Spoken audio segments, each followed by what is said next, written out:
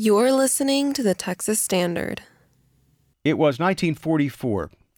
For Brownwood, Texas, well, war seemed to consume many waking moments, and things like sports, especially football, were welcome diversions. There was only one problem, of course.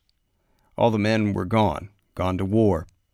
Indeed, that's the title of the book by Marjorie Herrera Lewis, When the Men Were Gone, a new novel about a high school football team in Brownwood, Texas, and the woman who took on the job of coaching the team. Marjorie Herrera Lewis, welcome to the Texas Standard. Well, thank you. It's great to be here. This is a fascinating story. You have a history, a background as a sports writer, we should point out. And I'm wondering if you didn't hear some story along the way that inspired you to write this book.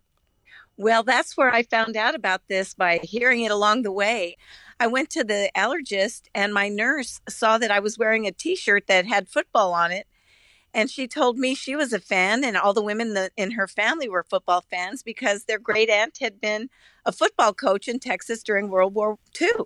And the minute I heard that, I knew I was going to write the story. I think that this is one of the more fascinating aspects of this book, that the main character here, even though this is a novel, Tylene Wilson is real. She is. She would be 114 years old today. She grew up loving football. It became a part of her father-daughter experience, and so I included that in the book. I actually, when I found out about her, set out to write a biography, but because the story had been lost to time, I didn't want to drop what I knew about her, so that's why it ended up being a novel. That's really interesting. So tell us a little bit about why Tylene chose to coach this football team. I think that's a rather important aspect of this story. This story is actually written in first person, so I take on the persona of Tylene. And Tylene, in real life, really wanted to be a mother. She and her husband, John, wanted to have children really badly, but it never happened for them. So that's how I wrap the story. But that's part of what is the impetus for her desire to take these young men that would leave for war if they didn't have the opportunity to play football. She wanted to give them the rest of their childhood. Of course, we're talking about Brownwood, Texas, 1944. Not everyone welcomes Tylene's passion for football. Right. Not everyone does. And, it's interesting because I was the first female to be assigned to the Dallas Cowboys beat in the mid-'80s. Mm-hmm. And most of the experience by far was very positive. But there were a few pushbacks. And so I got to the point when I was doing my research on Tylene, if I was finding pushback as a reporter, a female reporter in the 80s, what must it have been like for a female coach in the 40s? In fact, even when the pushback was difficult at that time for me, I'm glad I experienced it because it gave me more insight later, all the years later, to tell Tylene's story. And I did know she had pushback from the stories that I'd heard from her family. So it was a difficult time for her, and she was risking a lot because she was very well respected in the community already as an educator. So she was putting a lot on the line.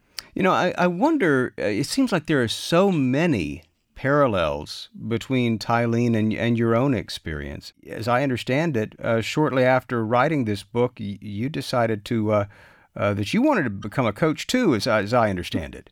Well, that's true. I never thought about becoming a coach. It's not something I grew up wanting to do. But by doing the research about Tylene and then writing this novel, I just got really motivated to do it and try it myself. And I felt like I had something that I could offer because I had been besides a career sports writer, a university professor. So I've been working with young men and women of that age group for a long time, and I've been very successful, thankfully, connecting with them and making a difference in their lives, I feel, from what they've told me, subsequently. So I felt like I had something to offer, and I could work with young men of that age group, and I just fell in love with the idea of doing it because of Tylene, so she was my inspiration. This was Texas Wesleyan you're talking about, right? Yes, Texas Wesleyan University in Fort Worth, yes. Right. One quick question.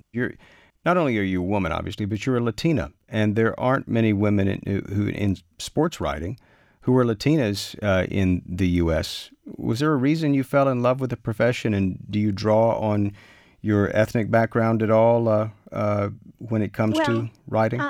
Yeah, I grew up with a mother and a father who, my mother she lived in a boxcar growing up, and my father lived in a house that had no water, no electricity, and no floors. He slept at night on dirt floors. Mm. And what I draw from that is that they gave me a lot of opportunities that they didn't have. And I connected with football players because a lot of them were coming from struggling backgrounds. And even though my parents went to college and my background was much better than what theirs were, what they provided for me, I could see that education, I could see that athletics can change lives. My father went on to college, the only one out of 9 children, and played baseball in college. And so sports made a difference in his life.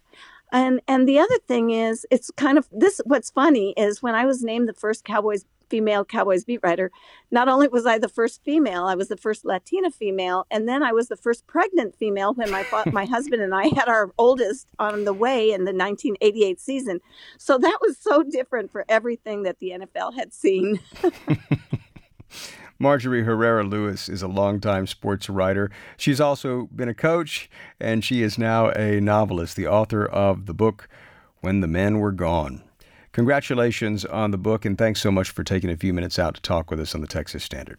Oh, it's always such a joy to talk about Tylee and about this book, so thank you so much for inviting me.